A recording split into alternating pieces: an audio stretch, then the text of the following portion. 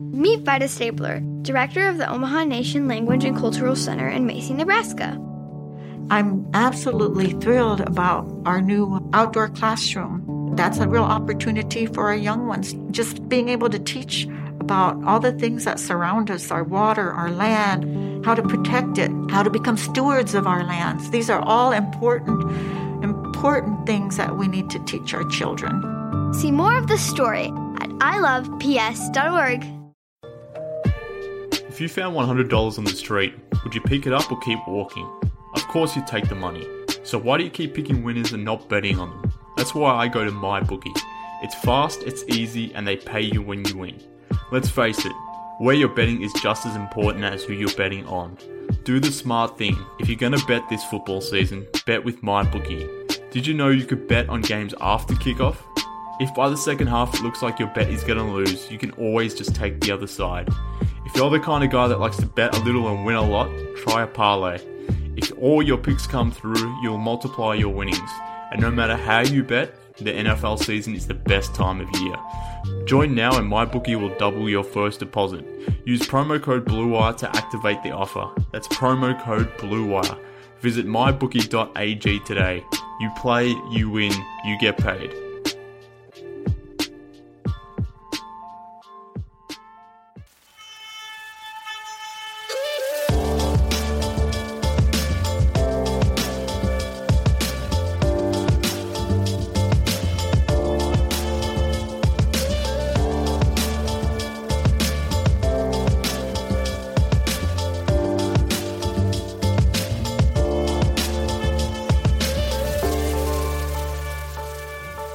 Hello Bulls fans and welcome to another episode of Bulls HQ, a Chicago Bulls podcast on the Blue Wire Sports Podcasting Network. Thank you for joining me again this week and apologies for no show last week. We ran into a few technical and scheduling difficulties last week, so I couldn't get a show out to you guys, but I'm back this week and I'm glad I am because the upcoming episode is going to be a good one. And I say that because it's going to be somewhat different, not too different, but let me explain. So by now, you all know the drill. It's generally me on here hosting the show and speaking to a range of personalities across media, podcasting, the blogging world, even the Twitter sphere, those of who typically have some sort of obvious connection to our Chicago Bulls. And in most examples, the people that I speak to often reside in Chicago or somewhere within the United States. But whilst I've become pretty accustomed at this point to speaking to folks based in the States, and while I love my guests who jump on from the US to talk NBA and to talk Bulls with a guy all the way down here in Australia, it's not often I get a chance to actually talk hoops with a fellow Australian here on the podcast. So today, instead of listening to one Australian talking basketball, I'm pleased to say you'll be hearing two. So with that in mind, let's welcome in my guest for today. He's the co-host of the Eurostep podcast, our resident Milwaukee Bucks podcast on the Blue Wire Network, but he also covers the Bucks and Australian basketball for a range of platforms, including ESPN Australia. He's Kane Pittman, and he's here to talk all things Eastern Conference with me. Kane, thanks for jumping on the show, mate. How's things? It's been pretty good. It's been good. I've been back in Australia for a few weeks now and been pretty busy with the national team stuff and the Team USA stuff the last couple of weeks. So it's the only problem I have is coming back to winter, I guess. I feel like I've been in winter for the last 2 years straight now. That is true, but I'm guessing our winter is significantly different to a Milwaukee winter. Yes, that is definitely true. A hoodie is enough over here compared to however many jackets you wear in Milwaukee. Yeah, definitely. I mean, I was looking into maybe heading over to Chicago for a few weeks next year, and I was thinking March because I was thinking that would be out of the winter. But then when I was doing some background checks on how hot or cold it is, and their March, I think on record, is colder than our typical winter. So I was like, I don't even know. So I have no idea how you did Milwaukee in like December, January, or whatever it was. So that's pretty intense. Yeah, I guess after a while, you're just like, this is what it is. It's going to be snowing, it's going to be cold, it's going to be painful, and we all made it. We made it through. No, fair enough, mate. But look, I wanted to get you on the show, one, to just to have a chance to speak to another Australian about basketball. I don't get that chance often, but and in the intro as well, I was going to do an elaborate intro about who you are, your story, what you did last season. You obviously just mentioned being in Milwaukee just then, but I probably wouldn't be able to do it justice. So I thought we could open up with just giving the Bulls listeners here on Bulls HQ a bit of an overview of who you are. Obviously, you cover the Bucks. You're an Aussie. We've established that thus far. But just give us an insight into who you are and your story, because I think it was probably one of the better ones going around the NBA last season. Yeah, well, I appreciate that. But it's I'll give the shorter story, I guess. But long story short, I was working in an oil refinery in Australia. I was a tradesman over here. I was doing a little bit of blogging on the side, a little bit of writing, covering some basketball games in Australia, particularly some national team stuff when the Australian team was over here. I would travel over to America and cover NBA games here and there when I could, writing for a website called The Pick and Roll here in Australia. And then the opportunity came to me that I could move over to America, Milwaukee in particular, given the fact that at the time they did have Dellavedova and Thon Maker. So they had a couple of Australians when I did decide to make the move. The only issue with that was that with the visa I was going to get, it was going to be a foreign media visa, which would not allow me to make money from American companies. So basically it was a self-funded trip with me basically quitting my job and taking the plunge and trying to break into the sports media or basketball media, I guess. Yeah, I ended up covering the Bucks the whole way through the season. I didn't do all the trips just because, like I said, it was self-funded, and that was a hell of a lot of money I ended up spending doing so. But in the process, it was a really successful year. Obviously, for the Bucks, it was a really fun year, and covering Giannis in an MVP year was really fun, and the Bucks made a great run. So, it was successful. They're still working on some stuff in terms of visa and that sort of stuff to see whether I can get back for this season. Just basically because I wouldn't be able to fund another whole NBA season on my own. So that's basically where we're at now. But I moved back to Australia at the end of the season, and I'm still doing some basketball stuff. Still doing some stuff with obviously the national team and some stuff for Bucks.com and that sort of stuff. But I don't know. I'm still figuring it out. It's still up in the air. What's next? Obviously, we don't know what's gonna happen in the future, mate. But look, I was living vicariously through you for the last year or so, because you pretty much did what I had always hoped to do, but had no courage to do myself. So I guess that's why I'm on the podcast doing this, because it's much easier to do talking about the Bulls from abroad. But you literally picked up everything, quit your job, headed over to Milwaukee to cover the Bucks, and you picked a damn good time to do it as well. Like you mentioned, it was the perfect season almost for the Bucks with the way it sort of played out. Didn't get the ring, but it was a pretty damn great season. So yeah, look, I'm hopeful that things go well for you, even from my perspective, because then I can continue living vicariously through you. But like I said, man, much respect for all the sacrifices you made, I suppose, to get over there and chase the dream. And yeah, at least you've done it, I suppose. So that's cool as. But I guess, like I said, I wanted to get you on here, firstly, because you're an Aussie, and like I said, I don't get a chance to talk to many Australians talking Bulls, talking basketball, talking NBA. It's often with my US friends, which is always good, but I'm appreciating the change. But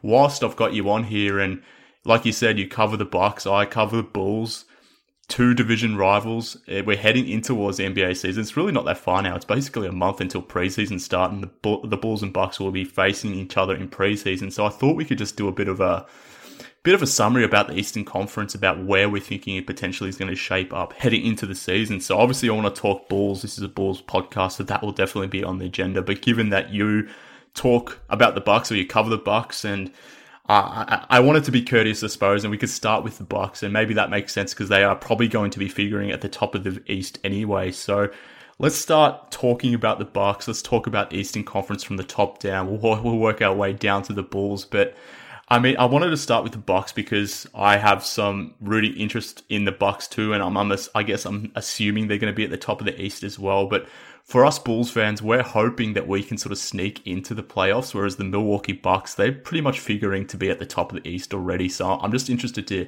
hear from you, and maybe just your pulse on the fan base in general. Like, how do the Bucks fans approaching this season, given that it kind of feels like you're going to walk into a top 2 seed at this point? Where's the mindset at?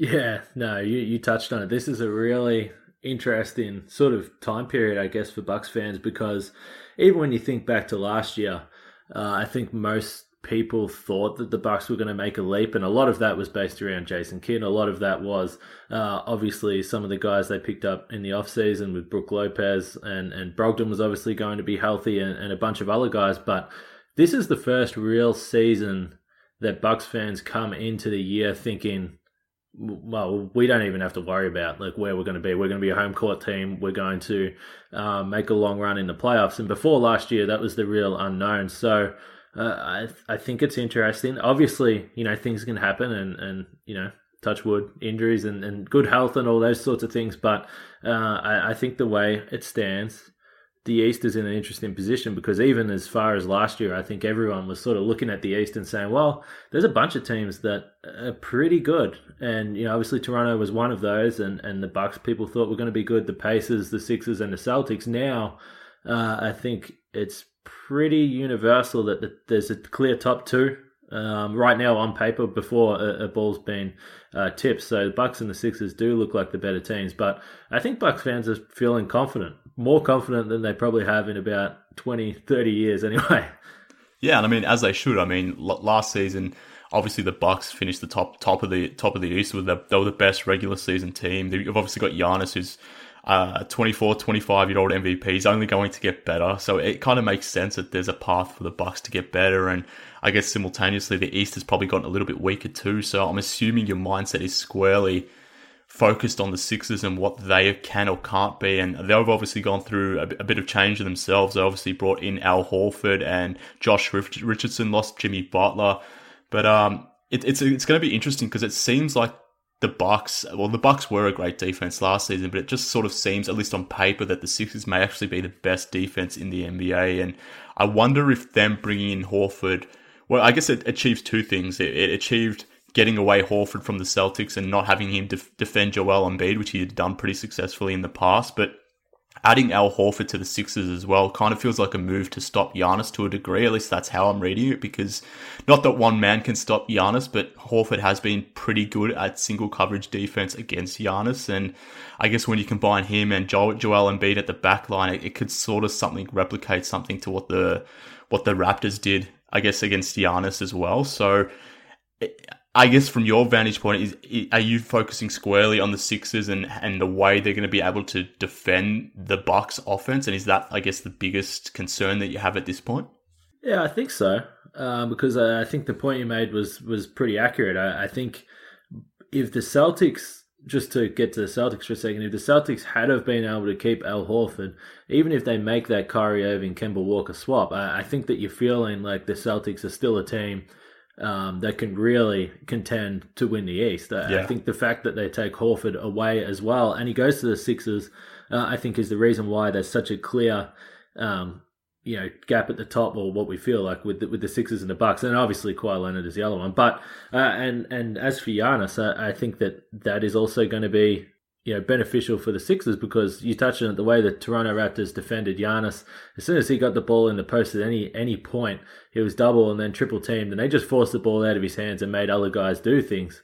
I think with two big bodies and two really, really smart defenders in Embiid and Horford, this is going to be something that I'm very interested to see how the Bucks attack this during the regular season, because we know last year the Bucks really didn't have a lot of troubles with anyone in the regular season. They lost some games, obviously, but they breezed through the regular season with 160 games. And then I think once they got to the Eastern Conference Finals, they didn't really have a plan B, and they hadn't really needed a plan B right to that point. So I think that watching the way that the Bucks, and particularly Giannis, attack those two defensively, and the whole Sixers team, I agree. I think on paper they are the best defensive team in terms of individual talent. Potentially three all defensive guys in that starting lineup. So that's going to be pretty formidable. And I think the one thing Giannis said the day after they lost to Toronto, when we were at the exit interviews, he said that he's already thinking about what he did wrong and what he should have done when those guys were attacking him. He said that he vowed that he was going to be better. He was going to make the right pass. He was going to get the ball out of his hands better. He was going to shoot the ball better. So I'm interested to see, particularly from him, the adjustments he makes, because he probably knows what's going to come. Yeah, definitely. And in a lot of ways, I mean, again, I always try to tie things back to the Bulls because that's what I know and love. But Right. that Bucks season that we just sort of saw in a lot of ways reminded me of the 2011 Bulls season. Yeah. I mean, Giannis breaking out in the way he did and becoming MVP rather was a lot similar, or very similar to Derrick Rose and what he did. The Bucks sort of came out of nowhere after a coaching change and became from a 500 team to the best team in the East, one of the best defensive teams in the East, just rolled through the East to the point where they easily got to that 60 wins, and it all looked like it was going to go pretty damn well, and it did. I mean, you got to the Eastern Conference Finals, but it sort of started to look a little bit shaky in the playoffs. So I had some really interest in the Bucks because of their stories. That it aligns somewhat to the Bulls, but Yep. I guess bringing it back to the Sixers, and whilst I guess we've praised their defense and what they potentially could be defensively, obviously it's all theoretical at this point. I'm kind of the opinion that their team is worse, or maybe not worse, but I don't know if they're appreciably better, and that may not matter that much given the East has probably fallen off, at least at the top end, at a quicker rate. But I look at this Sixers team as one that doesn't really have a compelling wing scoring presence or someone who can be that lead guy in the closing moments down the stretch. They had Jimmy Butler last season. They traded him for him to be that guy. Obviously now he's in Miami. He was damn good for the Sixers in that second round, but he's in Miami now, so it's kind of irrelevant. So in a way, I think they almost needed Jimmy Butler more than they needed Al Horford, or definitely more than they needed Tobias Harris. But I mean, this is a Bulls podcast. I'm clearly biased. I'm a massive Butler fan, but if I'm a Bucks fan, whilst the Sixers defense is somewhat of a concern to me, I guess their offense and how bad it may be in the clutch, given that they don't have that dominant lead guy, I'm kind of wondering if Bucks fans should be somewhat buoyant about the fact that even though the Sixers defense may be damn good over the stretch of a game, in the last sort of 5 minutes or in those clutch periods, that may not matter. That if so long as the Bucks can keep it close, that the Sixers offense may be such a problematic thing that, I don't know, I think Bucks fans should sort of be feeling a little bit confident, but I guess how do you feel about that? Yeah, no, and this is really interesting because I actually, when people would ask me in Milwaukee, there was so much talk leading up to the playoffs last year with what matchup do you want? Do you want the Celtics, the Sixers, or the Raptors? If in the playoffs, then there was obviously a fear in Milwaukee about the Celtics because of what happened the year before. The Raptors were kind of the unknown, but the Sixers were a team that Bucks fans, I think, just looked at the names or the star power and were concerned that the Bucks weren't going to match up well. But I disagreed even last year. I really liked the Bucks matchup with the Sixers because the big thing is that the one thing that this Bucks defense does under Mike Budenholzer is it protects the paint and it forces perimeter shots, particularly mid-range shots. Now, I think when you look at the Sixers lineup, even last year with Butler, with guys like Simmons and Embiid in particular, the Bucks forced him to take over 9 3-point attempts per game when they played the Bucks last year. And I think that if Embiid is out there shooting 9 plus 3-point attempts, there was one game where he shot 13, then I think you've won the matchup, right? Because, yeah, he might hit some threes, but if that's where he's doing his damage or that's where he's settling to take those threes, then you're in a good position. So I still think this coming into this year, and again, I completely agree with you that that's going to be the problem with this Sixers offense, because even when you think to last year's playoffs against the Nets, maybe the Sixers don't even get through the first round against the Nets if they don't have Jimmy Butler. I mean, seriously, he was incredible in that series. Against the Raptors, he was the same. So I think now when I look at this starting five, if you're forcing the ball out in the perimeter, which we know is what happens late in games in the playoffs, Tobias Harris is the only guy they have that can get his own shot. And I don't know if I'm feeling confident about that if I'm a Sixers fan.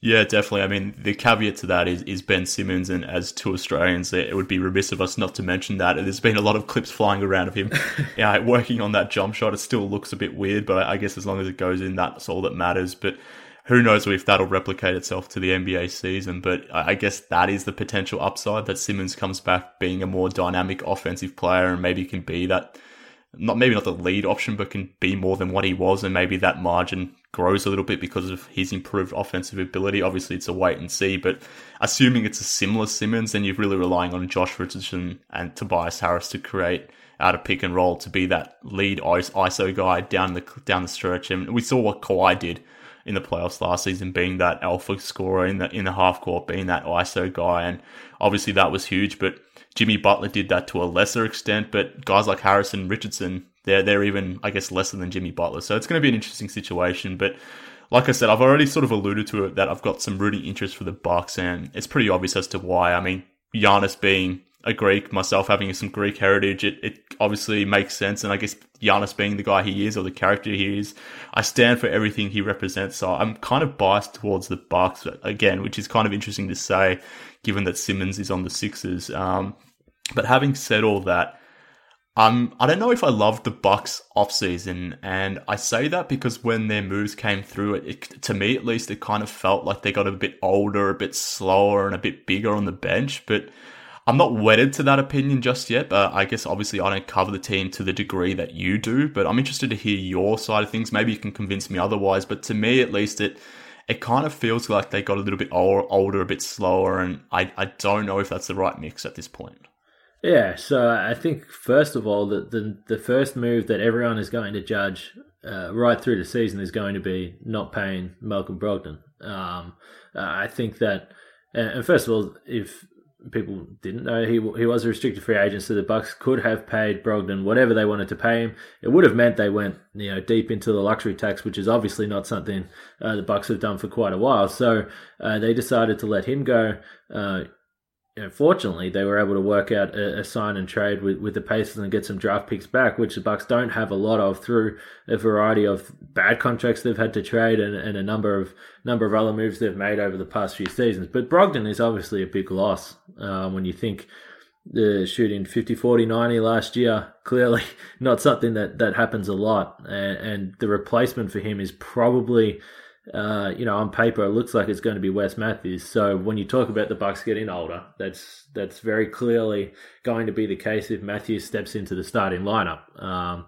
The only thing that I will say with Brogdon, and again, this is easy to say now, but in the end, it's going to be judged by how the Bucks look on paper, how Wes Matthews plays, how these other younger guys, Sterling Brown, Dante DiVincenzo, can play. But the problem with Brogdon, and the reason why the Bucks would not have wanted to pay him that contract, was obviously injury history. This guy's missed 40 plus games over the last 2 seasons. He's already 27, so he's older than you think, even though he's only been in the league for a few years, having been at college for 5 years with an injury history as well. And the other thing is, he doesn't really have a quick release in the jump shot. So he shoots 40% from 3, but he averages less than 4 3-point attempts a game. And the reason for that is because he only takes wide open threes. So I when you translate to what you expect to see from Brogdon at the Pacers, for mine, I'm very curious to see whether he can get those shots up and whether he can remain that efficient scorer with added attention from the defense. So with the Bucks, with Wes Matthews, he's older. He's clearly not the Wes Matthews we saw in Portland, obviously, 6-7 years ago. But he still shoots a really high percentage from catch and shoot and wide open shots. And I think that it's going to be a simple role for him. I think defensively, the Bucks really don't ask a lot from their guys individually. It's a very basic team principle, dropping back into the paint. So, look, I think that the Bucks have got older. It's certainly when you talk about them getting bigger, I think Robin Lopez is an interesting signing. But I do believe that some of that was a reaction to the Sixers picking up Al Horford and the Bucks realizing that they were probably that one big body short, because outside of Brook Lopez, they didn't really have another big to come off the bench. They were running with either Giannis at the 5 or DJ Wilson. Obviously, Pau Gasol was not playing; he was injured. So I think the moves make sense for the Bucks, but I think that it's going to be one that you're going to have to really see these older guys, Kyle Korver obviously being the other one. You're going to have to see these guys play before you can really judge it. On paper, I can understand why they made the moves they did, though. Yeah, it's kind of interesting because we spoke about the Sixers maybe bringing in Al Horford, not only as a contingency in losing Jimmy Butler, but to maybe have that matchup against Giannis. And you look, Giannis is probably going to dominate the East for the next 5 to 8 years, you would assume. So it kind of makes sense for the Sixers to try to foolproof themselves against Giannis as much as someone can actually do that. But to your point as well, the Bucks have almost countered that because the Sixers have gone top heavy as well. They've brought through a really big team as well. They're huge all over the park, or the court rather. So they're massive as well. So yeah, it's been interesting to see both of those teams sort of countering each other, and it does sort of feel like those two teams are squarely focused on each other and not necessarily worrying about anyone else. But you mentioned Malcolm Brogdon, and he was obviously the big change that to this Bucks squad, and he's a name that for us Bulls fans that we discussed at length over the preceding 3 to 4 months, whatever it was, to free agency. We had a lot of time to think about free agency, unfortunately, for us Bulls fans, and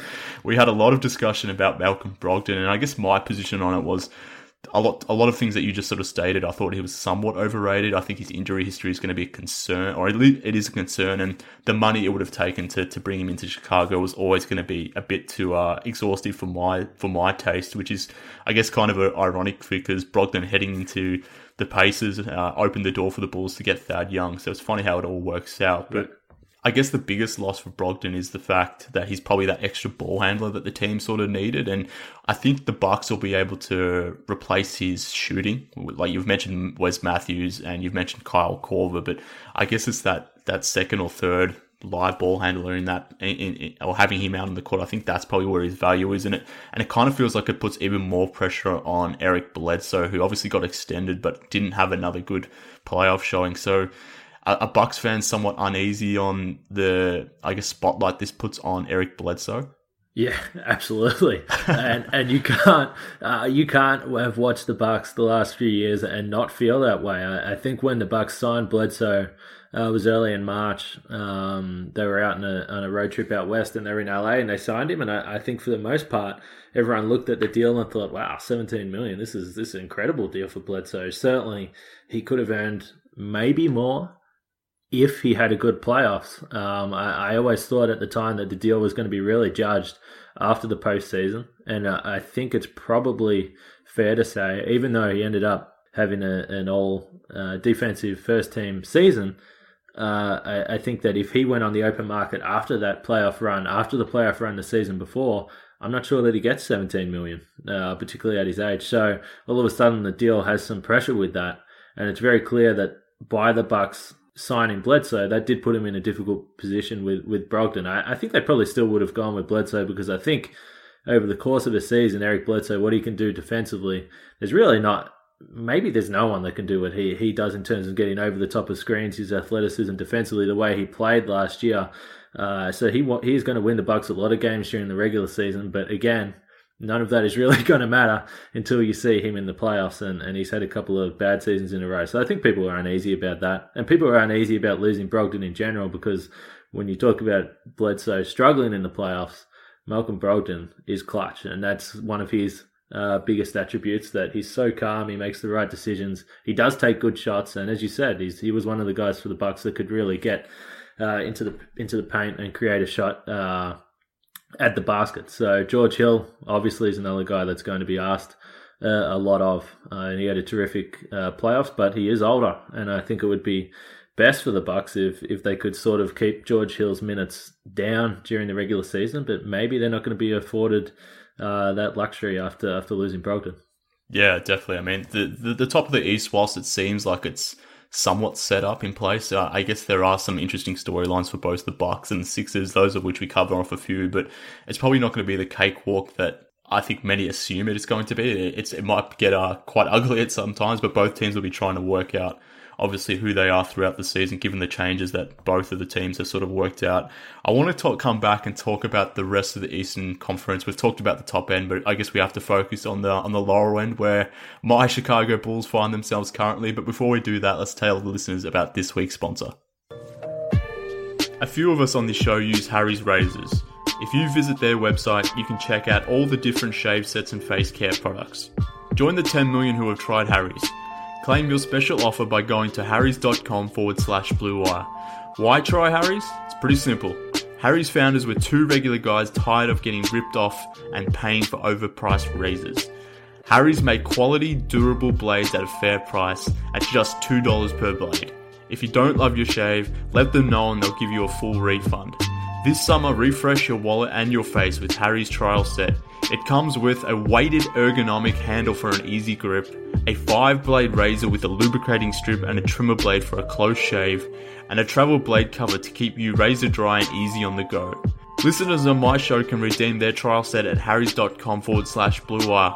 Make sure you go to harrys.com/bluewire to redeem your offer and let them know I sent you to help support the show. Next up, we've got ShipStation. When you're selling online, getting your orders out can be a real pain. That's why you need ShipStation.com. It's the fastest, easiest, and most affordable way to manage and ship your orders. No matter where you're selling, be it Amazon, Etsy, or your own website, ShipStation brings all your orders into one simple interface. ShipStation helps you get orders out quickly, save money on shipping costs, and keep your customers happy. And right now, Blue Wire listeners can try ShipStation free for 60 days when you use promo code BLUE. There's absolutely no risk. You can start your free trial without even entering your credit card info. ShipStation works with all of the major carriers including USPS, FedEx, UPS, even Amazon Fulfillment. So you can compare and choose the best shipping solution for you and your customer. No wonder ShipStation is the #1 choice for online sellers. You'll ship more in less time with the best rates available. Just visit ShipStation.com, click on the microphone at the top of the homepage and type in BLUE. That's ShipStation.com, then enter promo code BLUE.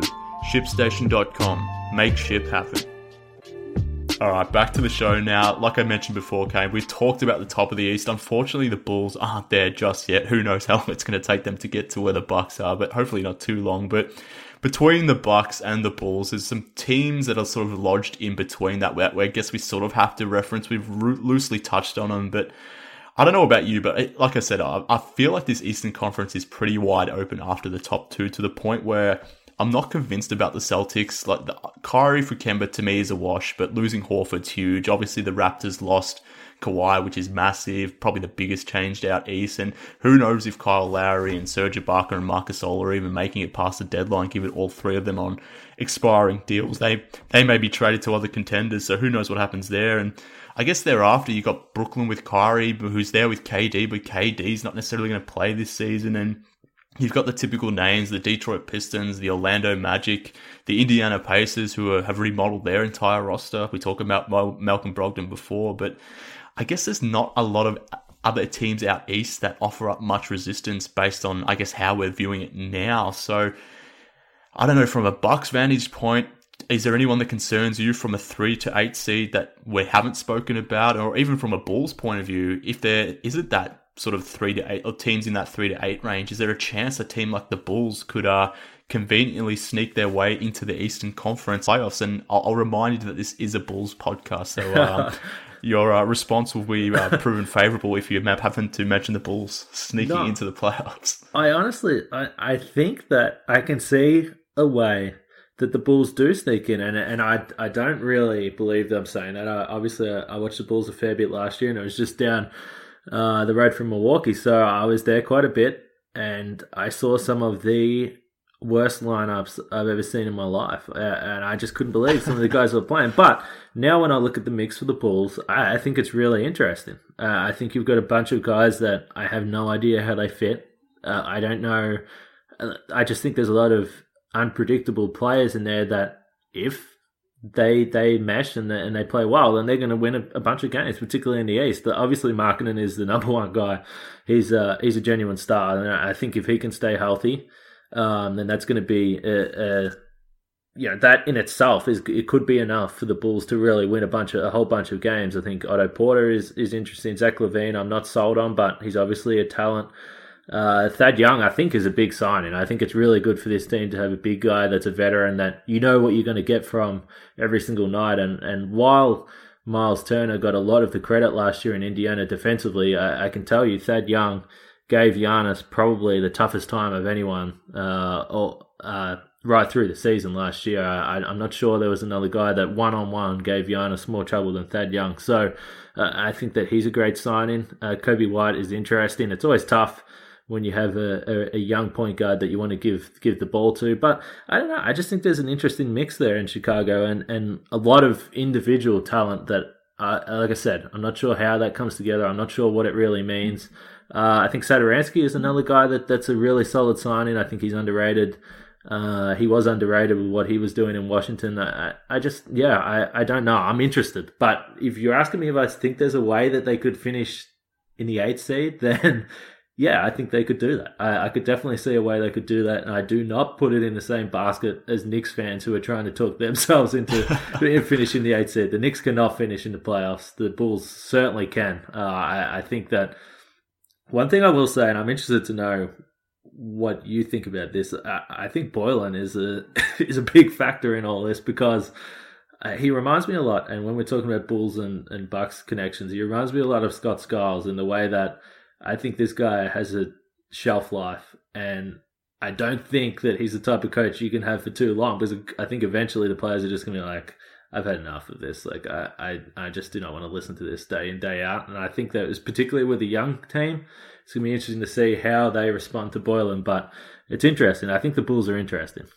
To answer your Boylen question, I'll say that the Bulls HQ isn't necessarily a pro-Jim Boylen podcast, I'll put it that way, and I completely agree. I mean, whilst I can sit here and whilst the fan base can sort of sit here and say that the Bulls may be headed to the playoffs, ultimately it all sits with Jim Boylen and what he allows them to be. So it's kind of in his hands as to how good or bad this team will be. He can control it all. So. Which is kind of interesting to think about because we often like to think about coaches not necessarily having that much of an influence, which I guess is ironic speaking to you, given the wholesale changes Bud made and how critical that was in setting up that amazing Bucks season last season. But if Boylen is a bad to average coach, then I still can think, even though he may be responsible for a range of outcomes, I think if he lets them play the way they can play and lets them get out and run and maybe adapt a more modern style of basketball, then rather than just walking it up and playing as slow as molasses type offense that they did last season, then they can be a fun and exciting team because they do have talent. But like we sort of mentioned, that Eastern Conference between 3 to 8, it's almost not a reflection on how good the Bulls are, but more so a reflection on how bad the East is because, I mean, the Celtics may be the third team in the East and they could only win like 44, 45 games, something like that, because their defense just might be that bad without Al Horford. So it's an interesting case where it'll probably come down to chemistry and injuries for who sort of sits 3 through 8 in the Eastern Conference. So that's what it's probably going to come down to.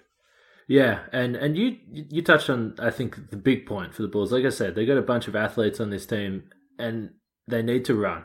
And they need to play fast-paced, up-tempo offense. And obviously Boylen continually talked about wanting to teach these guys the right way to play or the principles. Yeah, he needs to forget about that because that's not going to win you games in the NBA these days. They do need to run. They need to get up and down the court. And they need to be organised defensively. I think that's where Boylen needs to focus with this team because, like I said, there's a bunch of guys that probably aren't known for their defense. But again, I think that's why Thad Young is going to be such a big addition. I think you put him next to Markkanen and you've really got the nucleus of a pretty good defense. If you can get the guards organised and playing well together. And then once you get the ball, run. And I think this team can put up a lot of points. Yeah, definitely. They've got offensive upside, so it'll be interesting to see how it plays itself out. But whilst you and I have some similarities in the sense that obviously we're both Australian, we're both, following the NBA from abroad, probably me more so than you, given that you were over there last year. We also happen to be, covering two teams that reside in the same division. So I'm kind of wondering how worried about the Chicago Bulls are you of coming for that Milwaukee Bucks Central Division championship belt? Is that a concern for you at all? No, but not this year, not this season. But I asked that facetiously, obviously. I know. I think it was funny though. I will say that clearly the Bucks hadn't won. That was their first division title since 2001, I think. And division titles are so funny because it's like, really, what the hell, what does division title mean? It means nothing. But it was funny last year to see that they clinched the division and the next day they had the banner up already at Fiserv and they were giving out t-shirts. And I guess fans were really excited about that. And I never really considered the division title to be something that people care about. But I guess when you haven't won one for a while, it means something.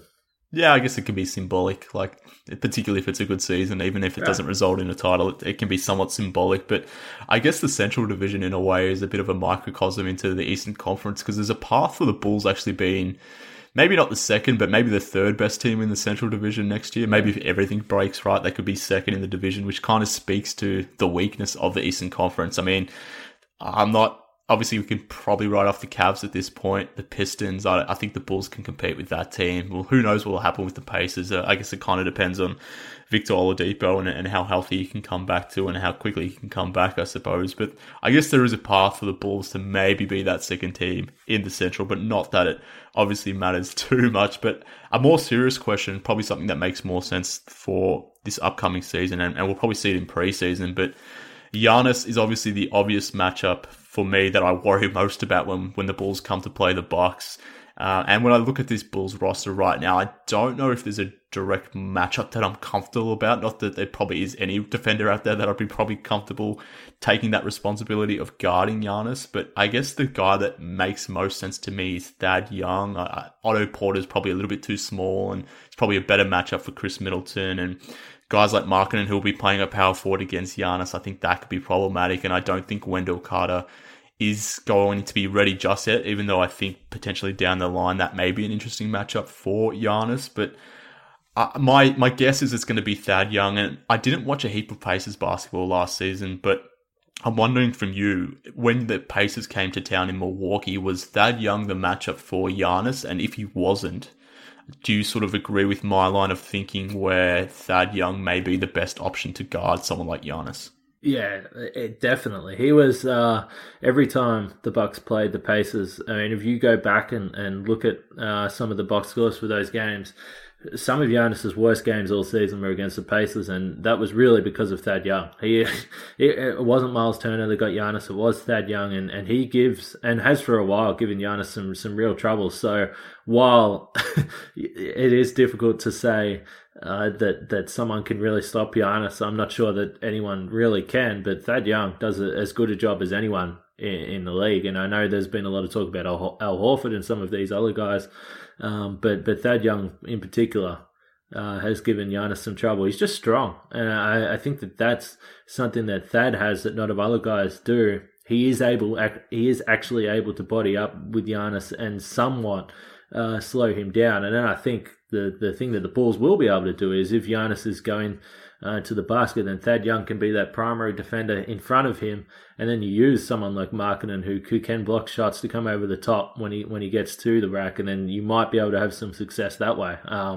The trouble is with Giannis is that he's so physical that he draws so many fouls, and that's where it becomes difficult. You know, if Thad Young picks up a quick foul or two, or Markkanen comes over the top and picks up one, then all of a sudden it all falls apart. But I think with those two, it's a pretty solid base to be able to feel like, you know, maybe you could have some success against Giannis, but certainly Thad Young, he's done a great job on Giannis in the past. Yeah, definitely. I guess that's why Brook Lopez is so important to the Bucks offense, because he can maybe draw away exactly, that help defense. But ideally, if he's not on the floor, then maybe, you know, a Thad Young, Wendell Carter combination where, like you sort of said, Thad Young could be that primary defender, that initial defense against Giannis, and maybe you can funnel him into that defensive center like Wendell Carter is, and which I'm assuming the Pacers did with Miles Turner. Obviously, he would probably be on the backside protecting the rim. So that's the way I was thinking about it, because, yeah, like I said, obviously Giannis is going to be the primary concern I have for the Bulls in terms of trying to guard the Bucks. At least, yeah, like I said, trying. I don't know how successful they will be, but the Bucks were fun for me last season as well, because they had a few former Bulls on there as well on the team last season. Yeah. So you had Tony Snell, who I guess was pretty maligned here, and I guess it continues that same theme with Nikola Mirotic, even Pau Gasol. Those three players, I think they're guys that I kind of like, but there's segments of our fan base that probably didn't like those players. So that said, I enjoyed the fact that there was former Bulls representing, I guess, the Bulls on the Bucks deep into the playoffs. But those three guys are gone. But now you've got a new Bull, or a former Bull, coming onto the Bucks, which is Robin Lopez. We mentioned that before. He's joining his brother Brook in the center rotation, which will be interesting in itself. But I'm just wondering, from a media point of view, and for you covering the team, how much are you looking forward to sort of seeing the shtick play out of the Lopez brothers sort of going at each other? Because they've got like this ongoing rivalry, I suppose. I guess it's all tongue in cheek, but that's been from afar. But it's going to be even more amusing, and probably going to go to or reach new heights now that they're going to be on the same team. So how much are you looking forward to covering both the Lopez brothers this season? Oh yeah, it's going to be absolutely ridiculous. I can't really see any way. Particularly, they split up Bobby and Toby, so I don't think there's going to be a more entertaining duo than the Lopez brothers this year. I think, I mean, the great thing about the Bucks locker room all last season was that I don't think that, and speaking to other people around the league who would talk about potentially some tension in the locker room, or there was this frustration here, this frustration there. Obviously, the Bucks were winning, so that obviously helps. But that locker room 1 through 15 got along. I've never seen anything like it, how well they got along. And now you throw in Robin Lopez on top of that. It's going to be a lot of fun. Regardless of what happens on the court, I think the Lopez brothers show is going to be a lot of fun for everyone. I think they've been starting right from the second they signed him. They've been starting sort of with the stuff on Twitter, and every time we speak to them, they make some comment about each other. So I think it's going to be entertaining, and I think it was pretty obvious, how much Bulls fans enjoyed Robin in Chicago for that reason. He's entertaining. They have fun. They don't take themselves too seriously, and I think that's pretty rare. Yeah, definitely. I mean, it's going to be hilarious, even for us, like non-Bucks fans, I suppose. Rolo was just a great dude. He was a fantastic team, man. And just bringing it back to on-court, he was actually quite critical for someone like Lauri Markkanen and his development, sort of guarding the rim and cleaning up and boxing out. Fantastic, not a rebounder himself, but a great box-out artist, to the point where the Bulls were somewhat of a decent defensive rebounding team. So I'm kind of concerned about his loss as to what it means for the rim protection and rebounding aspect for the Bulls, but I guess that's going to be the Bucks' gain. So Robin Lopez, I can see, is going to be a pretty damn good addition to the Bucks team. I mentioned my concern with the aging aspect and maybe getting a bit bigger and a bit slower, but I think he's a nice counter to what Brook offers as well. So it's going to be fun, but let's move along to, I guess, the Australian portion of this podcast. And I have got 2 last questions for you before we move on, and I guess it only makes sense to throw in some Aussie questions. And whilst last season was pretty much the perfect season for the Bucks, obviously it didn't end the way you'd hoped, but I guess the one lacking thing that the Bucks didn't have last season was that Australian aspect, I suppose. It's something that traditionally has been there. I mean, the Bulls have had their stretch of Australians over the years as well, but the Bucks have done that too. Obviously, Bogut being the primary one we think about, but even Daly and Thon, there was a time where they were on the team. Obviously, that wasn't necessarily the case towards the back end of last season, obviously, but I guess is that the one thing that you're kind of missing being an Australian covering the Bucks, that the fact that there isn't that Australian angle anymore?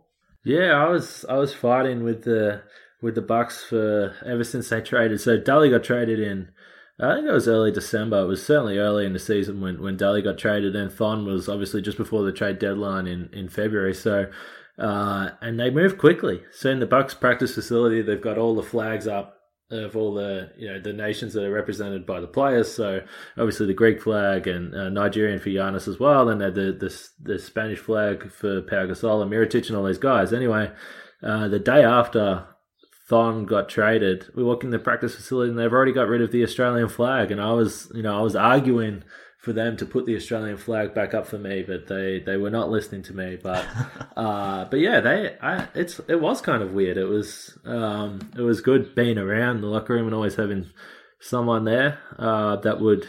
You didn't always have to be talking about basketball or whatever, but we talk about other things. Particularly Daly, we would talk about footy and those sorts of things. So yeah, that was kind of weird, I guess, when those two left. But the Bucks fortunately have a number of people on their staff that are Australian, and a couple of physios that are both Australian. And Suki Hobson is the strength and conditioning coach, who is actually English, but she spent some time in Australia with Essendon Football Club and also Geelong Football Club, which is where I live. So there's still some Australians around, but just not on the court.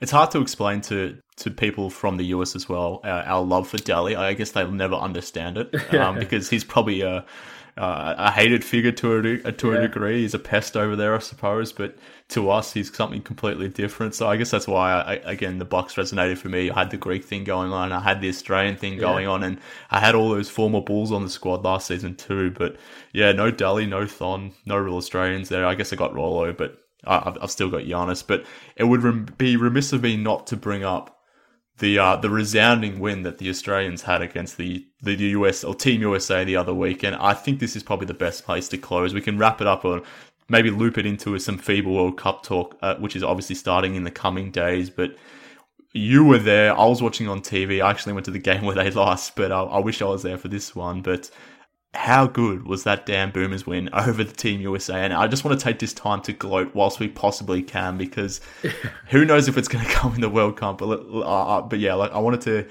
to get our thoughts on a podcast about how damn fun that win was and how much it meant to us, which people probably won't understand. Yeah, Sunday was Sunday or Saturday? Yeah, Saturday was incredible. I think, and you said you were there on Thursday, so yeah. The interesting thing about Thursday was, so there was over 50,000 people at these games, and I thought Thursday night the atmosphere was not great. Did you feel that as well? No, it was really bad. I guess that the arena wasn't set up to be for sure for a basketball game for starters, but I guess the game wasn't that entertaining as well. But by during the stretch of the third quarter, we kind of knew where it was headed, but this one was completely different, obviously. Yeah, and I think that was the big difference from Thursday to Saturday, was that on Saturday, you knew that there was 50,000 people in there, and Australia were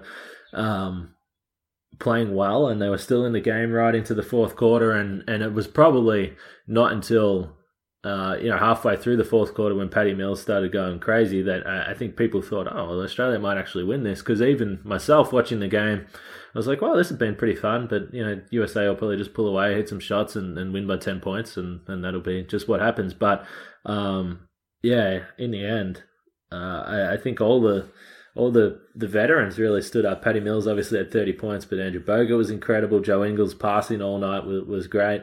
It was all the old fellas, and it was exciting. It was good for Australia, and a shock for the USA, I would say.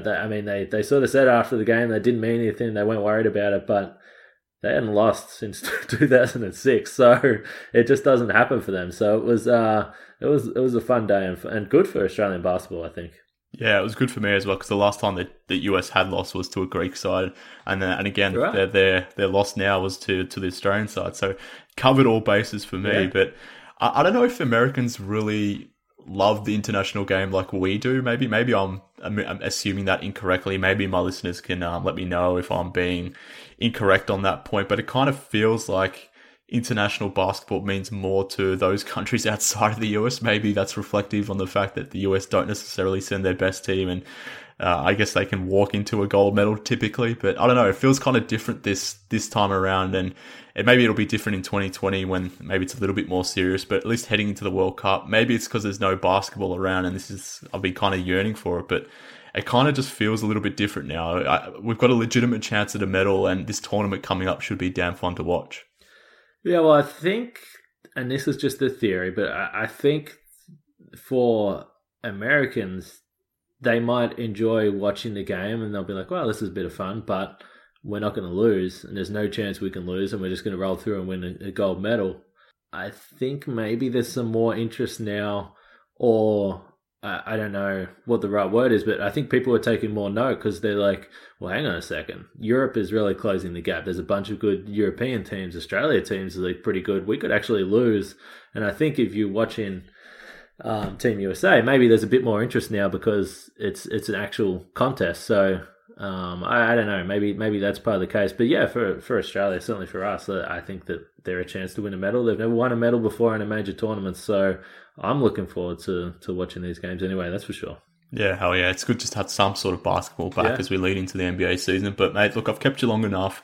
I appreciate you coming on and talking Bucks, talking Bulls, talking Eastern Conference with me. I think it's going to be an interesting...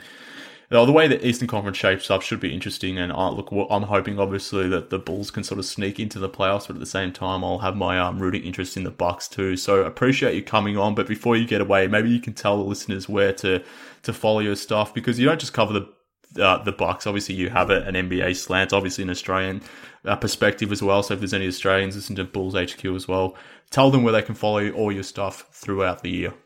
Yeah, so you can get me on Twitter. It's just at Kane Pittman, and then my writing is always up on the Twitter page, so I do some writing for Pick and Roll and ESPN Australia as well. So there's a bunch of stuff. It's not all Bucks stuff. My Bucks stuff is generally with Bucks.com, but yeah, you can get me on Twitter, and I'm normally on there talking rubbish and having fun. So yeah, you can get me there. And of course, Eurostep on Blue Wire too, For sure. doing the box Thank pod. you. What am I doing? I'm like, we're doing the Blue Wire pod, and I didn't even mention my pod, the Eurostep. Yeah, you can follow me there if you want to hear some more Bucks talk. Yeah, for sure. And I guess one last thing, mate. You're a Geelong supporter, right? Yeah. Well, I mean, You're Collingwood, aren't you? I am. So we got this probably will make no sense to our American listeners as well. But the upcoming week, I guess Geelong sitting on top of the ladder, Collingwood with 4th. Finals coming up, so it's going to be an interesting time for us. Maybe we'll have some banter online that people will have no idea what we're talking about, but go Pies, I guess I'll end on that note. Yeah, no, thanks for having me, and I'm glad now that you reminded me that we did this podcast today, because we might not be talking next Saturday. Yeah, exactly. Depending on what happens. Exactly. But yeah, thanks again, man, for coming on, and maybe we'll do it again during the season. Obviously, the Bucks and Bulls will have a few games against each other, so maybe we can hit each other up back again in the season. Yeah, anytime. Thanks for having me. All right, Bulls fans, so that just about wraps up this episode of Bulls HQ. Thank you for joining me on this week's episode. As always, follow me on Twitter at MKHoops. Follow the show at Bulls HQ Pod. If you get a moment, jump onto iTunes. Some 5-star reviews are always welcomed. I really do appreciate that. But I hope you enjoyed this episode. It was fun for me, at least, getting a chance to talk Bulls, to talk Bucks, to talk Eastern Conference with another Aussie, and go and support Kane. He's like he mentioned from the outset, it's a guy doing it off his own bat, paying for everything himself, trying to forge his way into that NBA media landscape. So I definitely respect it. So if nothing else, if you can go give him a follow, give him some support, give him a shout out, I think that's welcome, because yeah, like I said, I respect his story. It's damn awesome, and I hope he breaks through. But again, thank you guys for tuning in. I really do appreciate it. We'll be back again next week. We'll be talking mostly Bulls next week, I can guarantee you that. Maybe some FIBA stuff. Hopefully Australia have got a few wins on the ball. We'll see how the US team goes as well.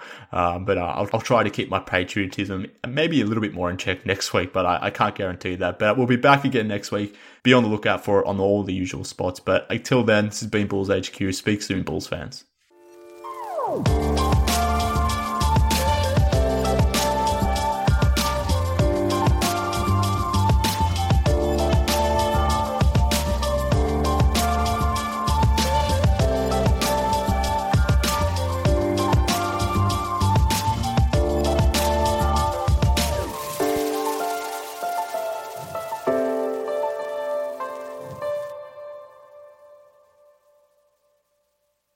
I'm Amira Rose Davis, historian and co-host of the sports podcast Burn It All Down.